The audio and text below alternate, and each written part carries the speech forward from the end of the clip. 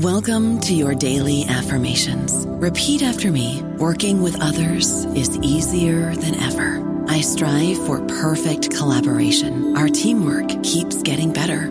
Yeah, affirmations are great, but Monday.com can really get you the teamwork you desire. Work together easily and share files, updates, data, and just about anything you want all in one platform. Affirm yes to start, or tap the banner to go to Monday.com. With Lucky Land Slots, you can get lucky just about anywhere. Dearly beloved, we are gathered here today to... Has anyone seen the bride and groom? Sorry, we're here. We were getting lucky in the limo and we lost track of time. No, Lucky Land Casino, with cash prizes that add up quicker than a guest registry. In that case, I pronounce you lucky. Play for free at LuckyLandSlots.com. Daily bonuses are waiting. No purchase necessary. Void where prohibited by law. 18+. Terms and conditions apply. See website for details. Hello, everybody. This is Marshall Poe. I'm the editor of the New Books Network, and I'd like to tell you that we have a new and improved website. It has 2 new features that we think you'll love. One of them is a vastly improved search engine, so that when you type in keywords, you'll get a bunch of episodes really quick. The other is the ability to create a listener account. And in that listener account, you can save episodes for later listening. So you can create a kind of listening list. We think these features are neat and we think you'll enjoy them. Please visit the site today. Hello, and welcome to the New Books and Music Podcast. In this episode, I speak with Shana Kheshti, the author of Modernity's Ear, Listening to Race and Gender in World Music. Our conversation explores the origin of the world music industry and how the rhetoric and philosophy that guided the earliest recordings of native and ethnic sounds continue to shape world music today. Well, tell me a little bit about yourself and how you decided to write Modernity's Ear, Listening to Race and Gender in World Music. How did I decide and arrive at this book? It's been a meandering kind of road to get to this project. I started doing research for my dissertation around 1999, 2000. And that was, of course, I think, which is the case for so many of us, a very different project. And at that time, I was really interested in this field or this genre that was, kind of emergent at the time, known as Asian underground music. And I was really intrigued by what I was identifying at the time to be a diasporic sound that was very hybrid. And it was very much the result of, generations of diasporic people migrating and settling in, the kind of the seat of empire, so to speak, and this is something that was inspired in me by Paul Gilroy's work with Jamaican sound systems. So when I discovered Asian underground music, I, as an anthropology PhD student, I was really kind of trying to figure out, how do I study this thing? Do I live among the practitioners? Do I, become a practitioner? So eventually I ended up at a record company that really specialized in this music. And that's where it all really began for me. And I really started to focus my attention away from the artists and more toward the business. This also coincided with me kind of wearing a different hat as a musician and also seeking, at that time, a career in the music business. So it was a really interesting period where my interests in the music business, coincided at the level of an intellectual interest as well as from the perspective and position of a performer.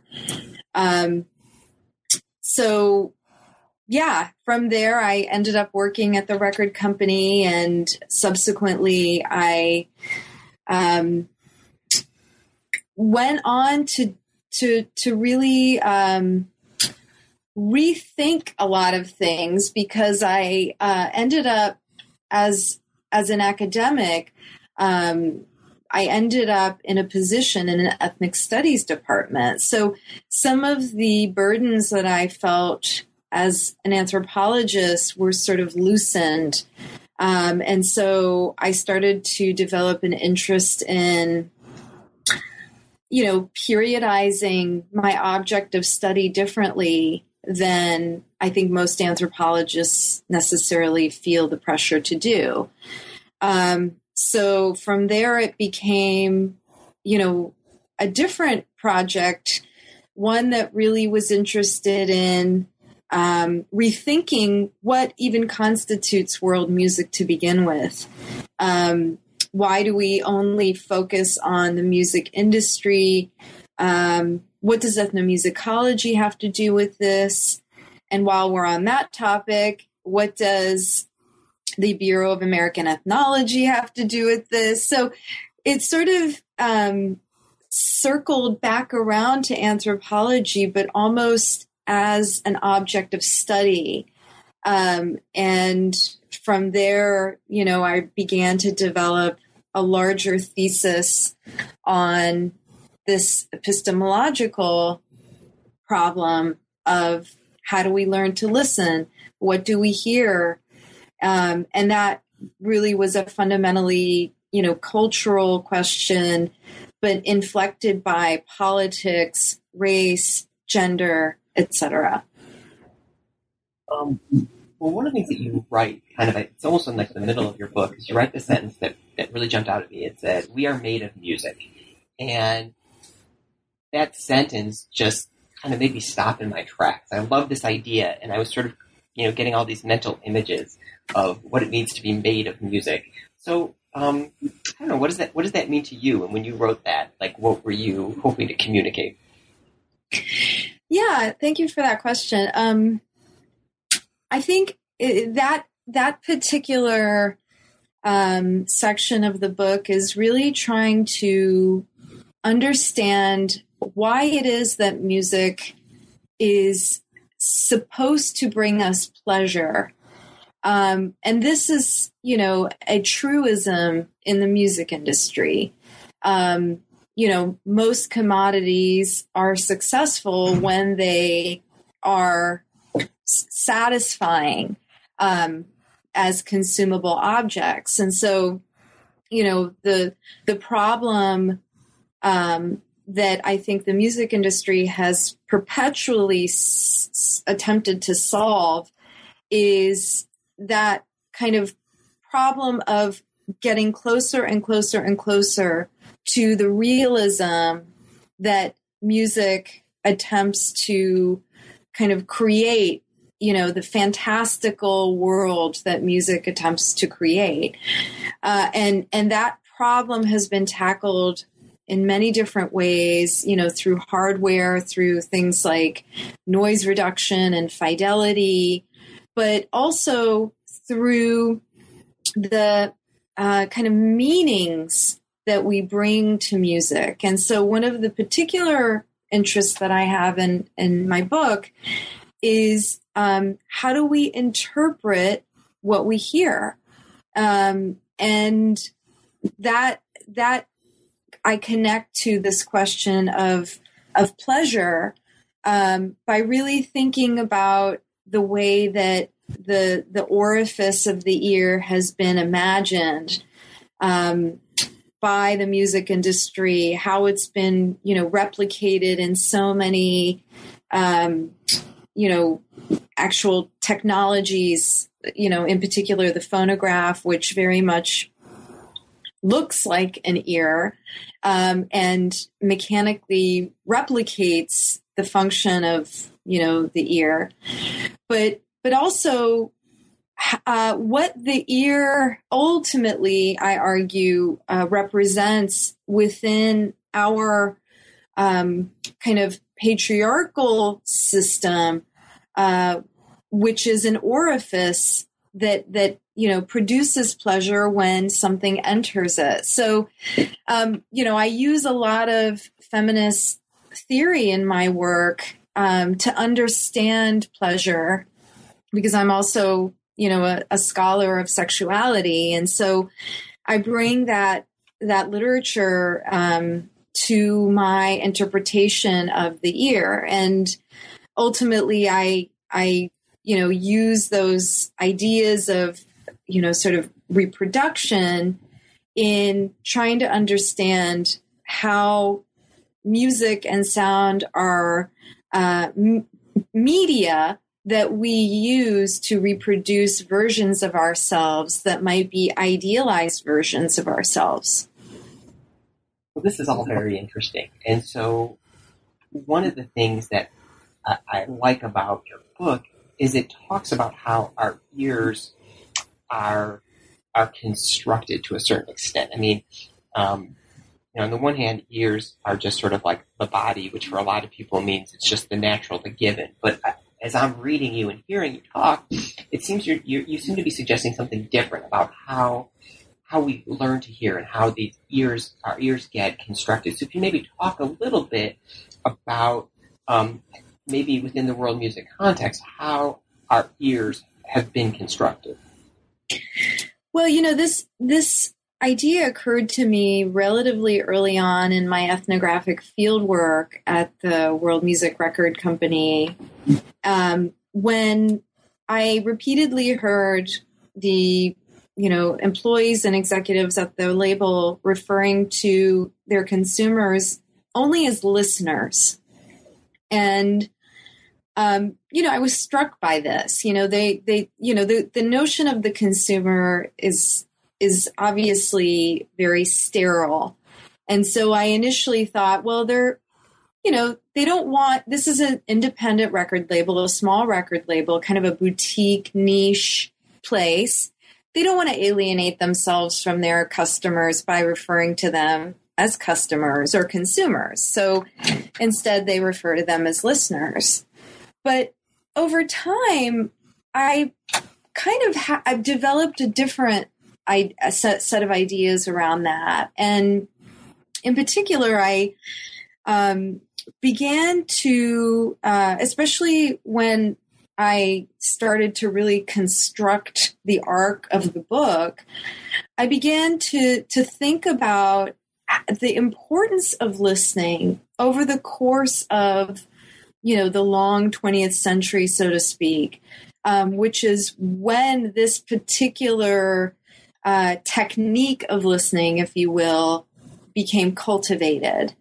And I was really struck by the importance of archiving sound as a practice within modernity. And, obviously the music industry is one archive of sound. But prior to that, the federal government took it upon itself to really initiate this large scale, what we now understand to be the industrial practice of archiving sound, but in the form of what, anthropologists and ethnomusicologists call salvage ethnography, or what we understand popularly to be song catching.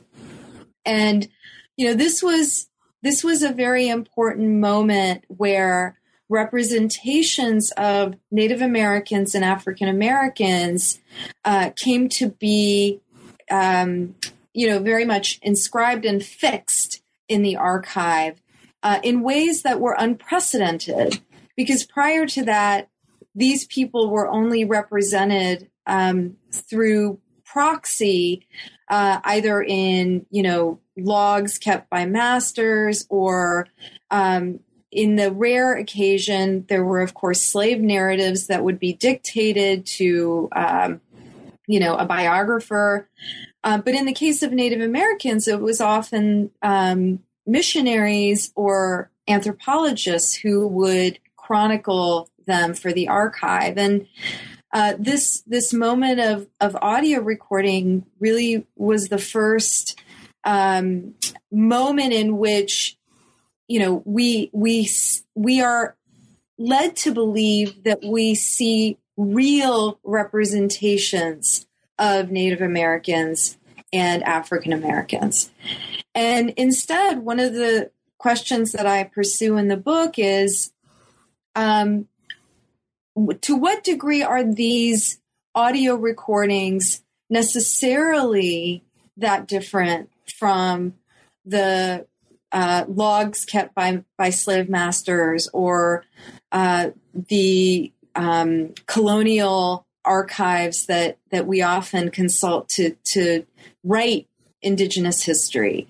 Why is it that we think that sound is somehow more real?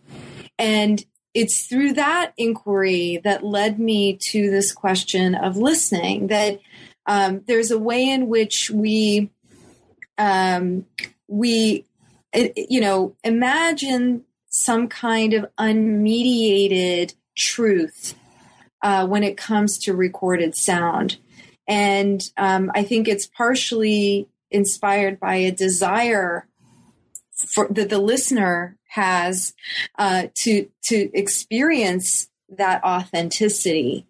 And I think that desire very much propels the contemporary music industry, just as it propelled the early, song catchers. This desire for authenticity, and what I ultimately argue is, and I don't really think this is a spoiler because it's there's a lot of connective tissue, of course, between these points, but what I ultimately argue is that really what the listener hears is the listener's own desire, rather than the authentic sound that they are in search of. And that's what I attempt to chronicle in the book. So maybe in kind of making a link between some of those early song catchers and then what's happening in today's world music industry is, what were some of the ways in which the early song catchers were actually mediating the sounds that they were recording?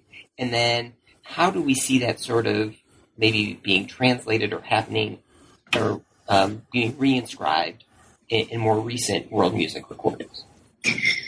Yeah, that's a great question. And I think that question kind of, integrates a lot of the stakes that I have in writing the book.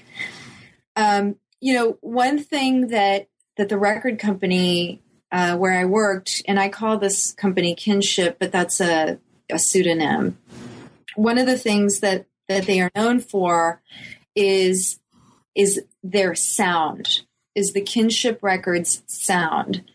And the company, promotes itself through this idea that there is a coherence in sound across, many of their recordings, even though the actual,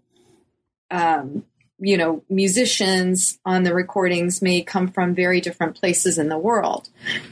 And I, even before beginning my research, I could hear that sound. I could hear that stylistic signature across these very different kinds of music. And I found that to be so curious.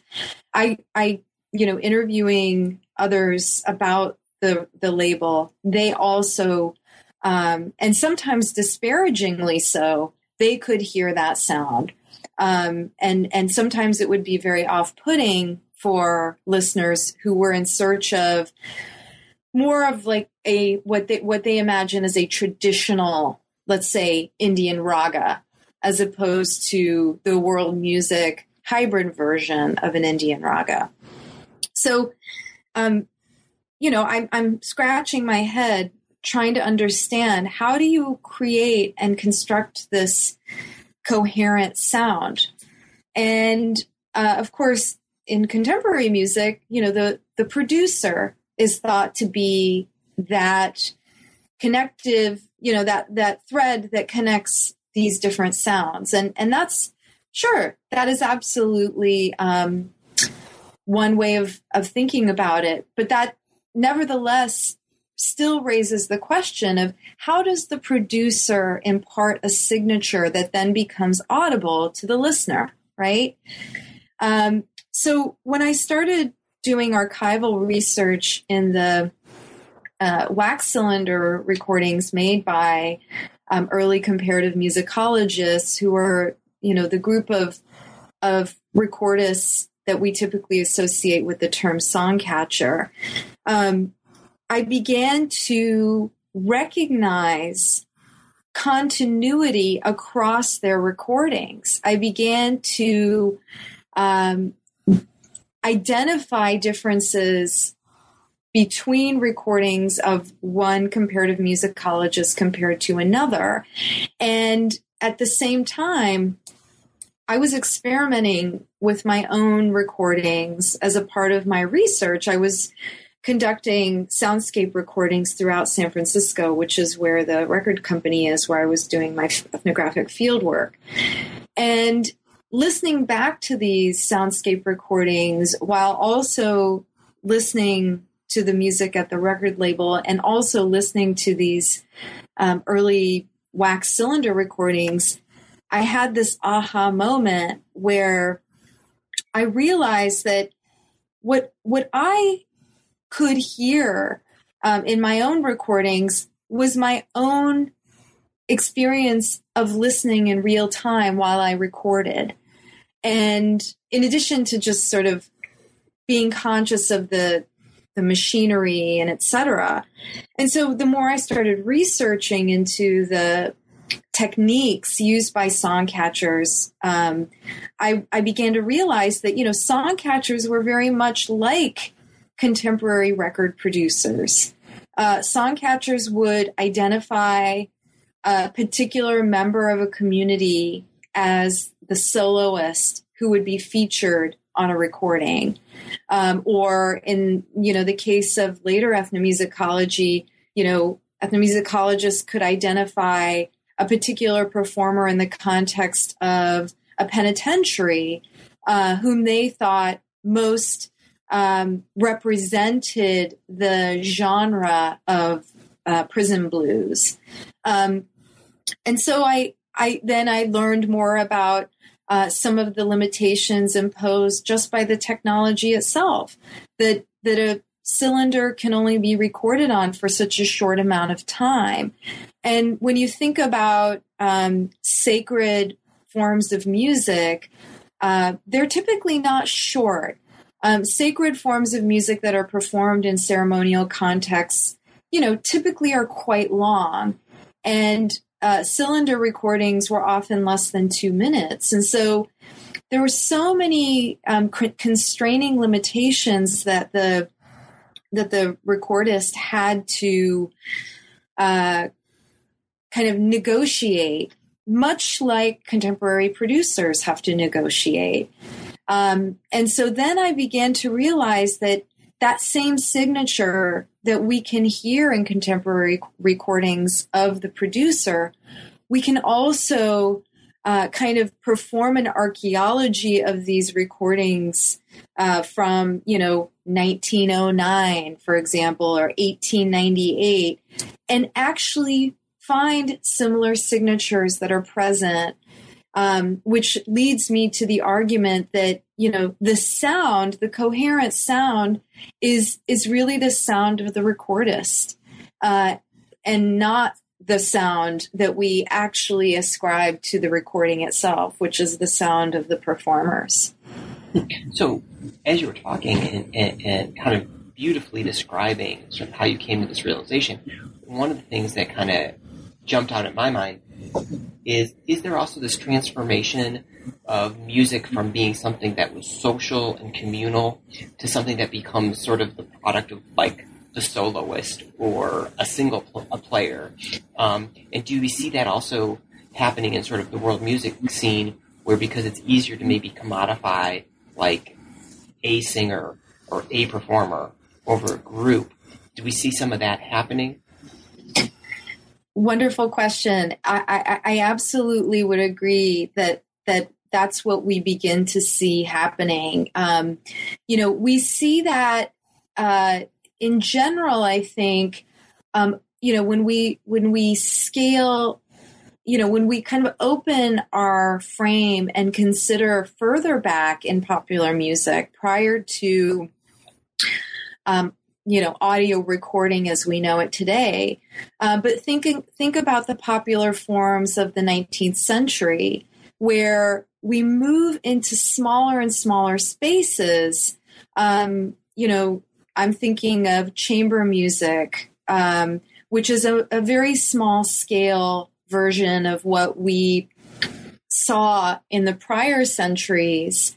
And one of the reasons for this is that this corresponds with an emerging bourgeoisie who can afford to even have a chamber, where they then hire musicians to sort of perform in front of their social circles to illustrate, their nouveau riche, sort of comeuppance.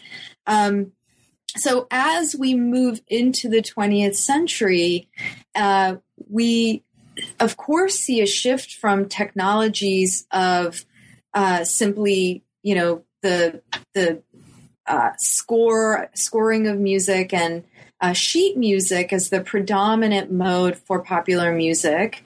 And by popular, of course, I'm talking about the music industry. As we know, popular music is not necessarily recorded music, right? Popular music is the music that, the troubadour sort of orchestrates a community around. But in the music industry setting, popular music is that genre that, has a kind of monetary value that we can attach to it. And that in the 19th century was predominantly organized around sheet music. Later, of course, we have the player piano, which is sort of the transition from sheet music to what we understand to today's popular music.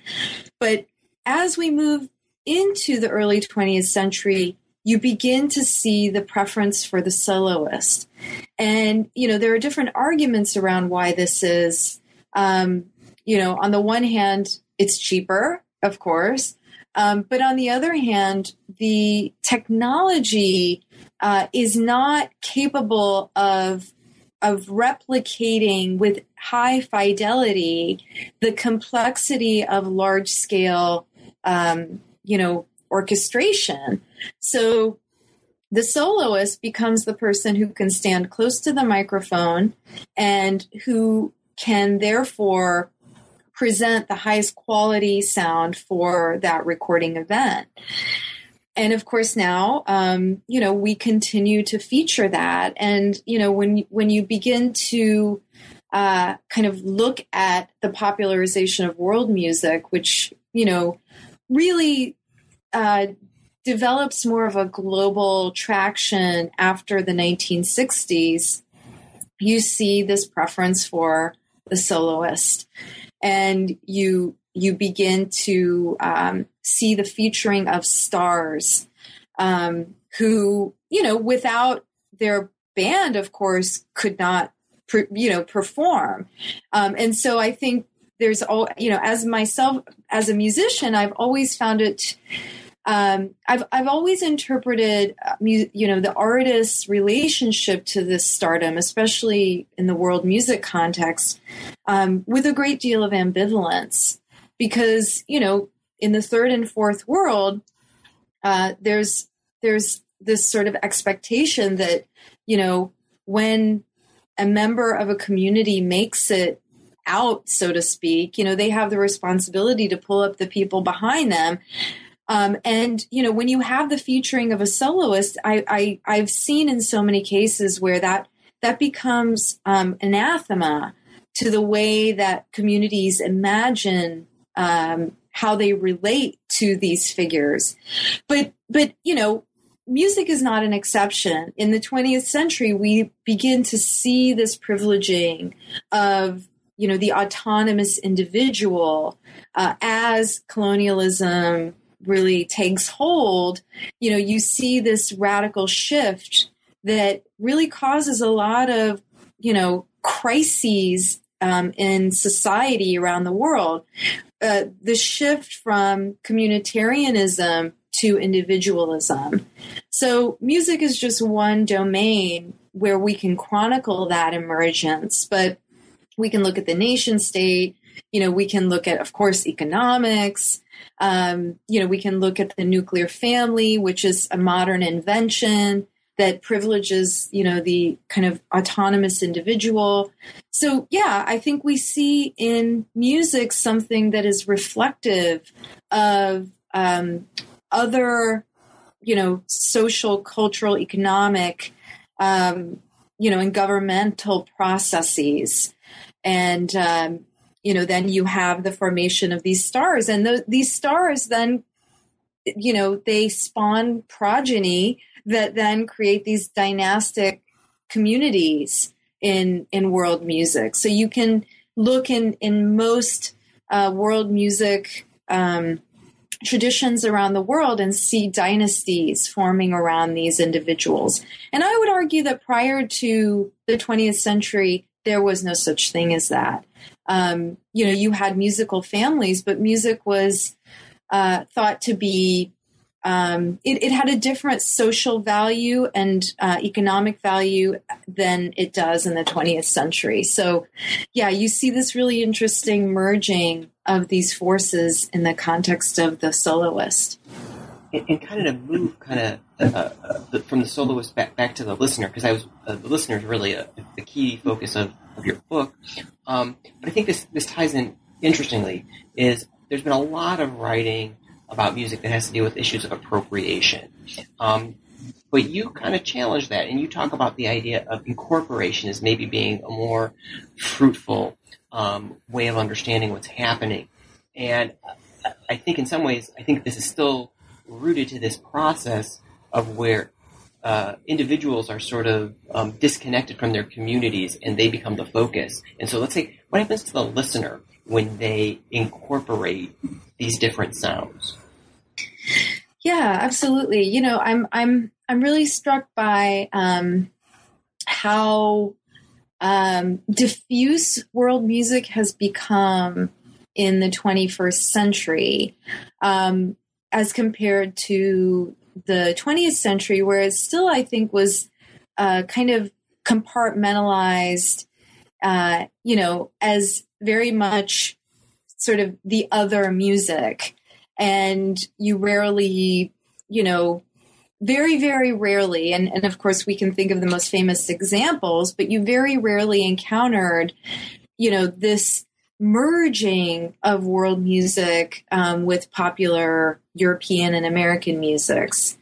Unlike today, where, there's a degree of cachet that a world music reference brings to a popular musician in Europe or the US, or, really the Americas, I would say. I'm thinking of, contemporary, psych folk artists, coming out of South America who also engage in these practices.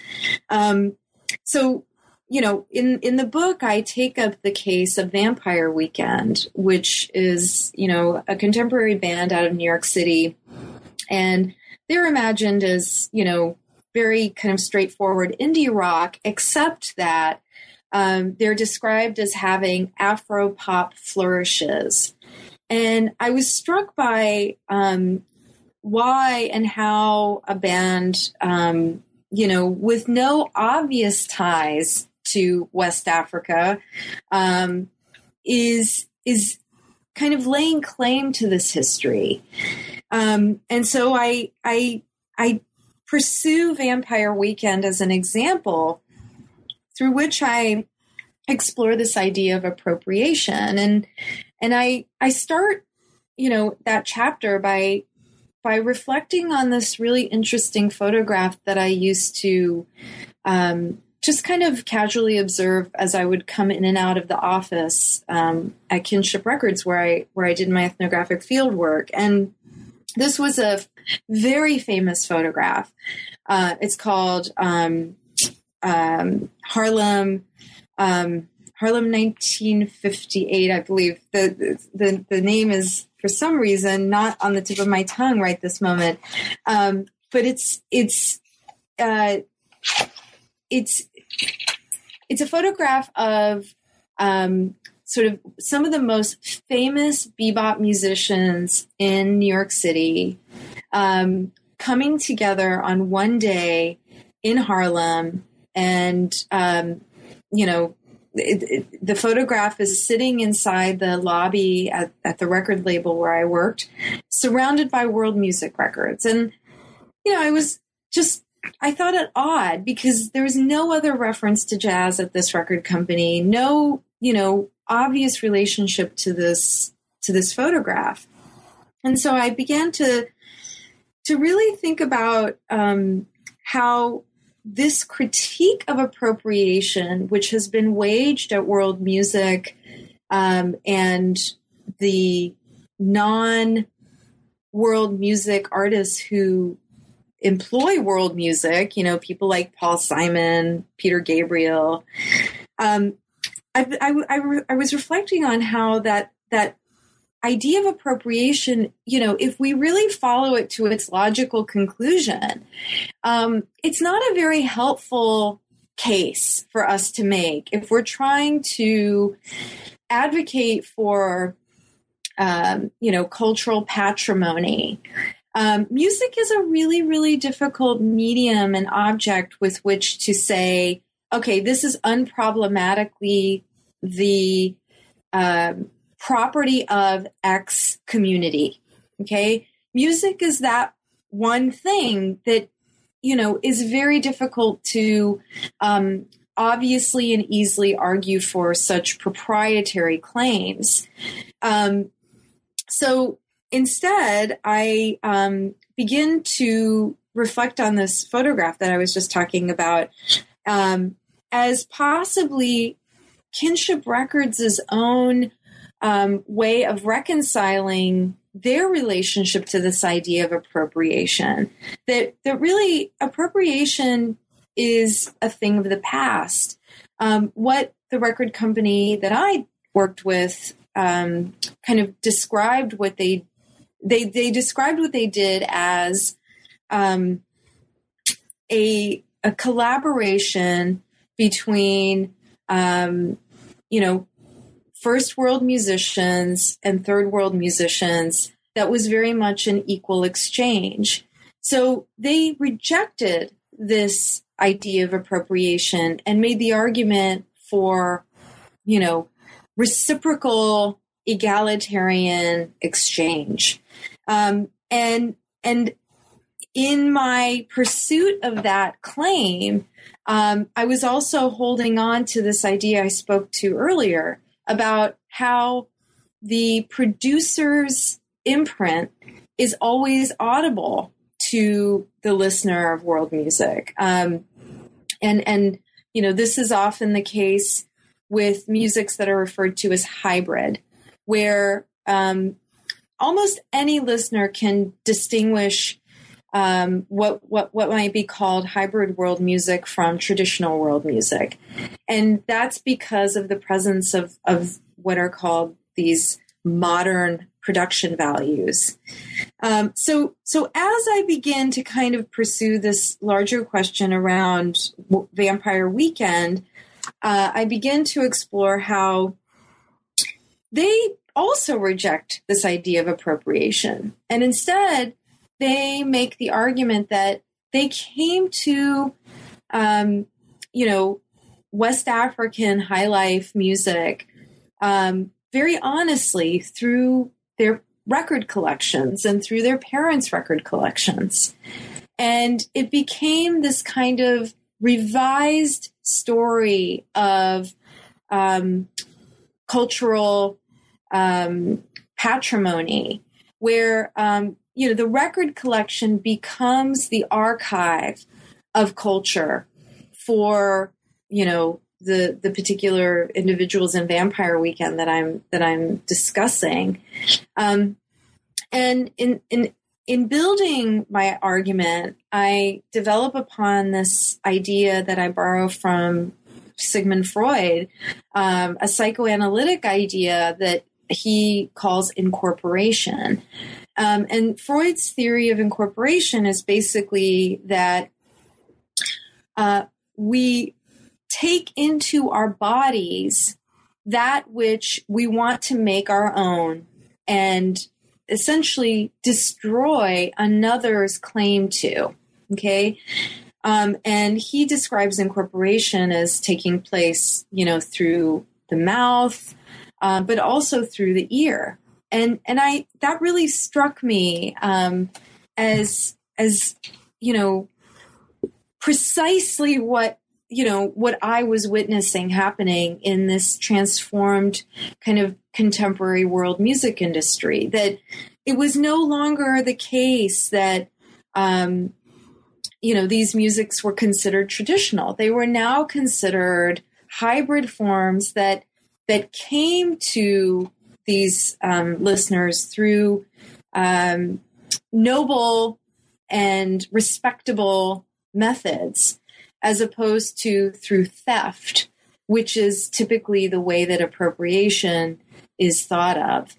And so, building upon the idea of the ear, the listener, by taking into his or her body these sounds, incorporates the cultural and racial and historical makeup of those sounds into him or herself. So, the idea of incorporation is really kind of me sort of percolating the prior chapters into an analysis of this transformed sense of appropriation in world music. So this really led to me kind of one of the central dilemmas that I had as I was sort of kind of finishing up your book, which is, to me, it seems like, is there an ethics or sort of an ethical rules or guidelines when a listener like myself listens to world music? Like, are there sort of ethical considerations to the kinds of incorporations that I should be thinking about, whether these are racial or gendered, and even for musicians, are there some kinds of incorporations that are too much or not enough, or is there ways that you can incorporate in an ethical way or an unethical way? I get the impression that you've probably thought about this quite a bit, and so could you maybe share a little bit about that? Yeah, that's a great question, and I have to apologize at the outset that I don't have a great answer.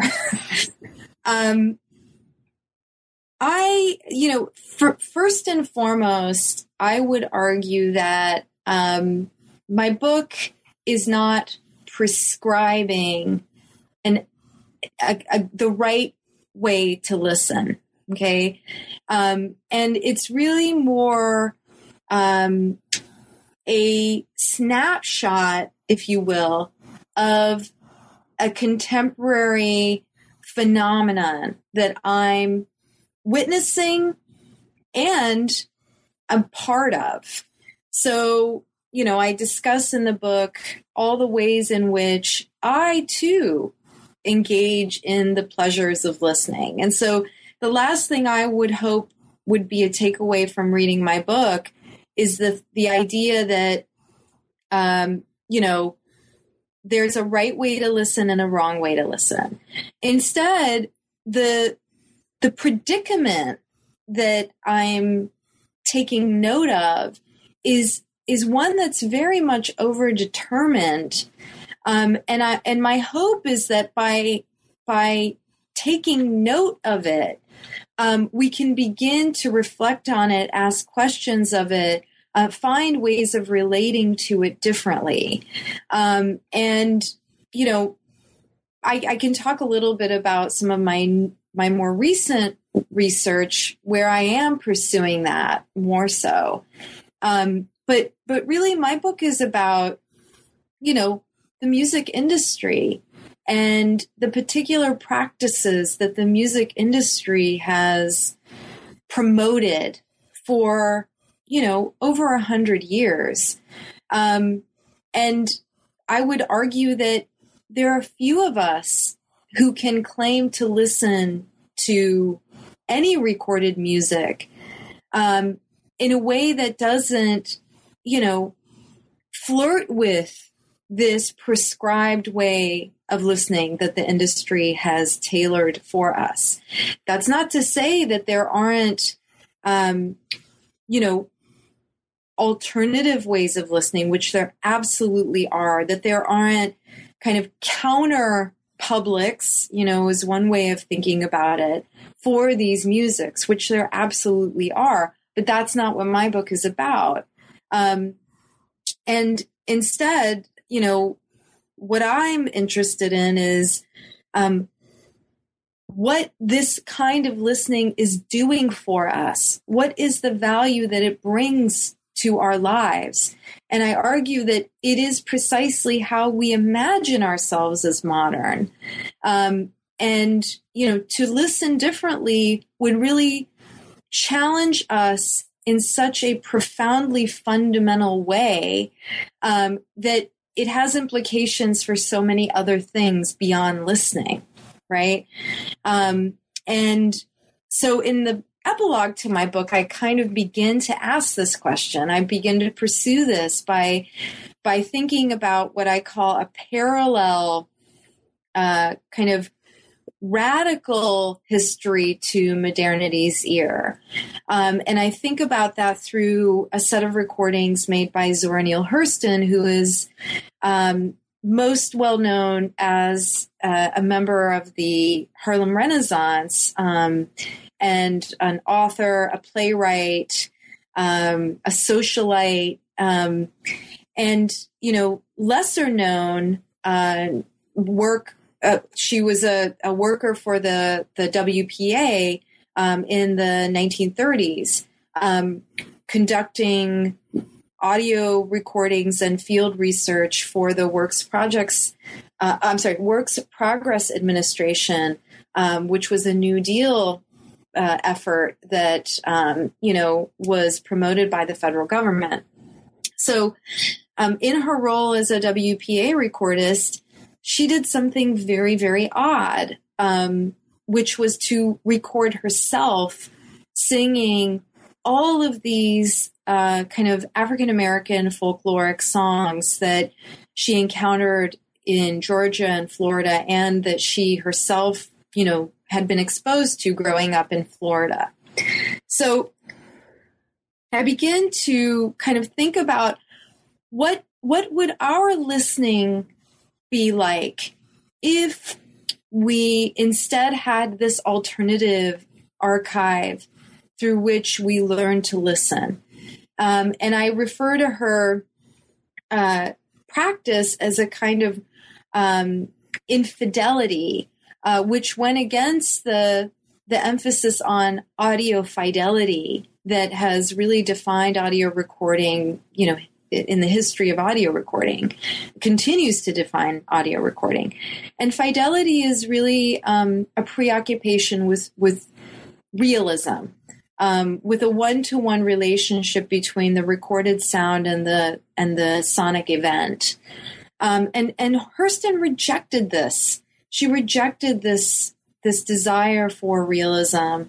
And I interpret that as a rejection of the archive's desire for authentic representations of African-American folklore. So, really the book ends with this quandary of, what would happen if we had more of a sense of this alternative history? Would we feel that we could engage in different forms of listening than necessarily one that kind of derives pleasure from authentic, representations of fill in the blank, suffering, angst, anger, coyness, titillation, seduction, etc. All the ways that sound can signify. What if we had a different form of relating to the pleasure that we derive from listening that didn't hinge upon that, the authenticity of the other. And really that's the question that I end on. And I can't possibly be expected to answer that. And I don't attempt to answer that, but really I try to ask that and hope that it inspires that question in others. Well, one of the questions I did have, which is I was also really interested in learning sort of what is happening to world music labels really in the last 3 to 6 years with iTunes and YouTube, Pandora. It seems like the whole recording industry has changed. And I was wondering if, especially like YouTube, but how does that even change what they're producing? Because I know a few points you talk about even like album covers and kind of like liner notes. And I know when I talk to my students today, they don't even know what liner notes are. Right. So I don't know. Do you have a sense of how this is maybe changing world music in general, but even perhaps even that signature style or signature sound that you were talking about earlier? Yeah, I'm really very eagerly following this trend myself and don't feel like I have enough perspective to really offer, incisive analysis, but I can share some observations that I've made, which are, on the one hand, these small scale boutique record companies, which, there were quite a few of in the 1990s and, early 2000s. They've very much struggled to survive in every genre, not just world music.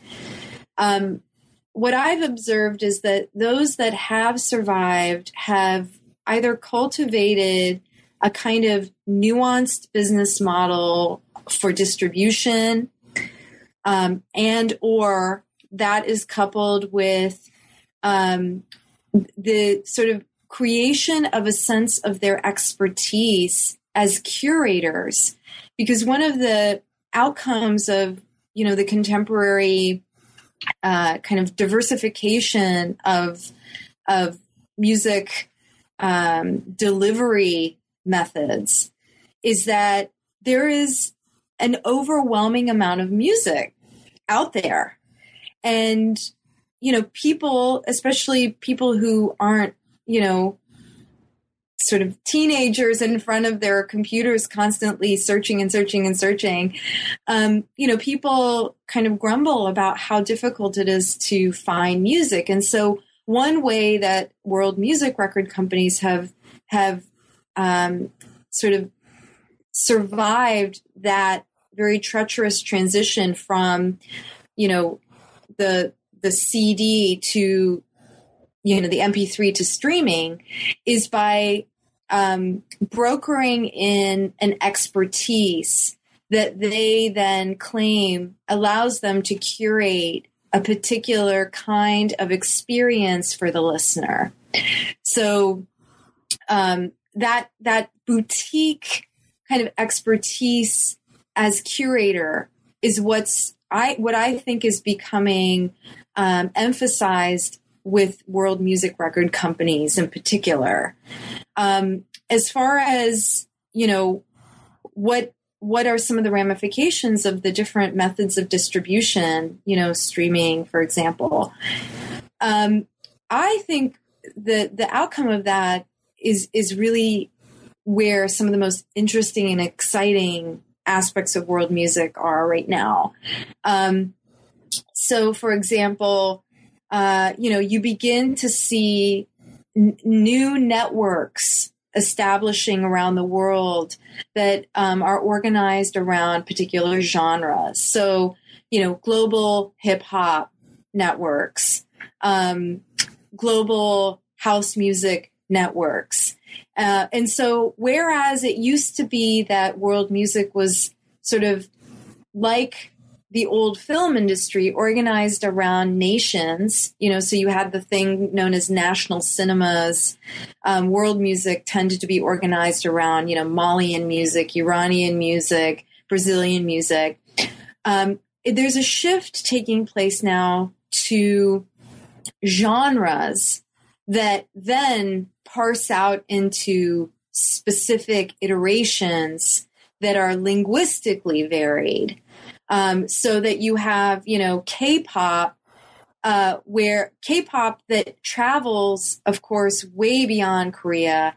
And K-pop is a complicated example. I'm sorry I even brought that up because, we would be hard pressed to necessarily, pigeonhole it as one genre only, because within K-pop, you do have Korean hip hop too. So anyway, my point is that one interesting, outgrowth of this that I'm observing is that there is kind of more of an opportunity for artists to network together and to reimagine genre. And language seems to be playing a new and important role, more so than nation state. So that's sort of something that I'm observing, especially as a teacher, as a professor, introducing some of these concepts to my students. One of the things that I find fascinating is the feedback that I get from them. And I have a very international body of students, and I, am just amazed by, what they're listening to and how they're accessing it.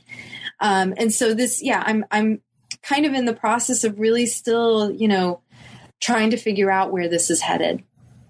Well, thank you so much for taking so much time and just really just explaining and exploring the ideas you talked about in your book. This has just been fantastic. But before we go, is there anything that you're currently working on?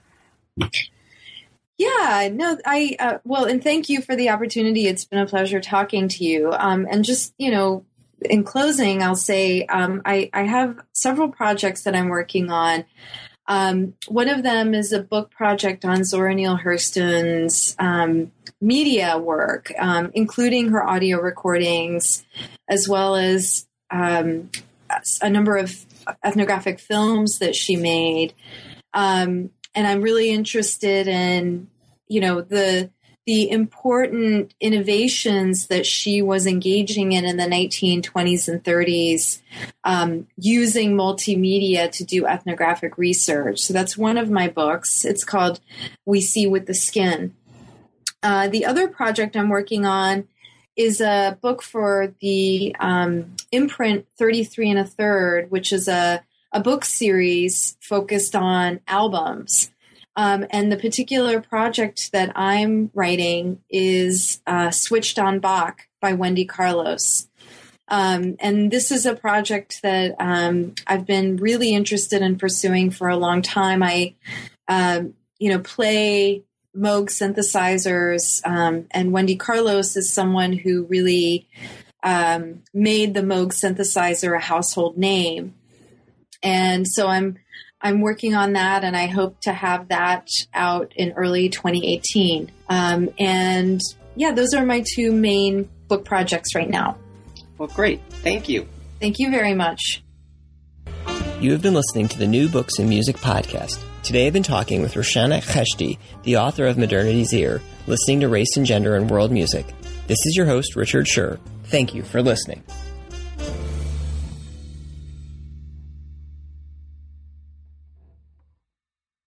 It is Ryan here, and I have a question for you. What do you do when you win? Like, are you a fist pumper, a woohooer, a hand clapper, a high fiver? I kind of like the high five, but if you want to hone in on those winning moves, check out Chumba Casino. At ChumbaCasino.com, choose from hundreds of social casino-style games for your chance to redeem serious cash prizes. There are new game releases weekly, plus free daily bonuses. So don't wait. Start having the most fun ever at ChumbaCasino.com. No purchase necessary. VGW. Void where prohibited by law. See terms and conditions. 18+.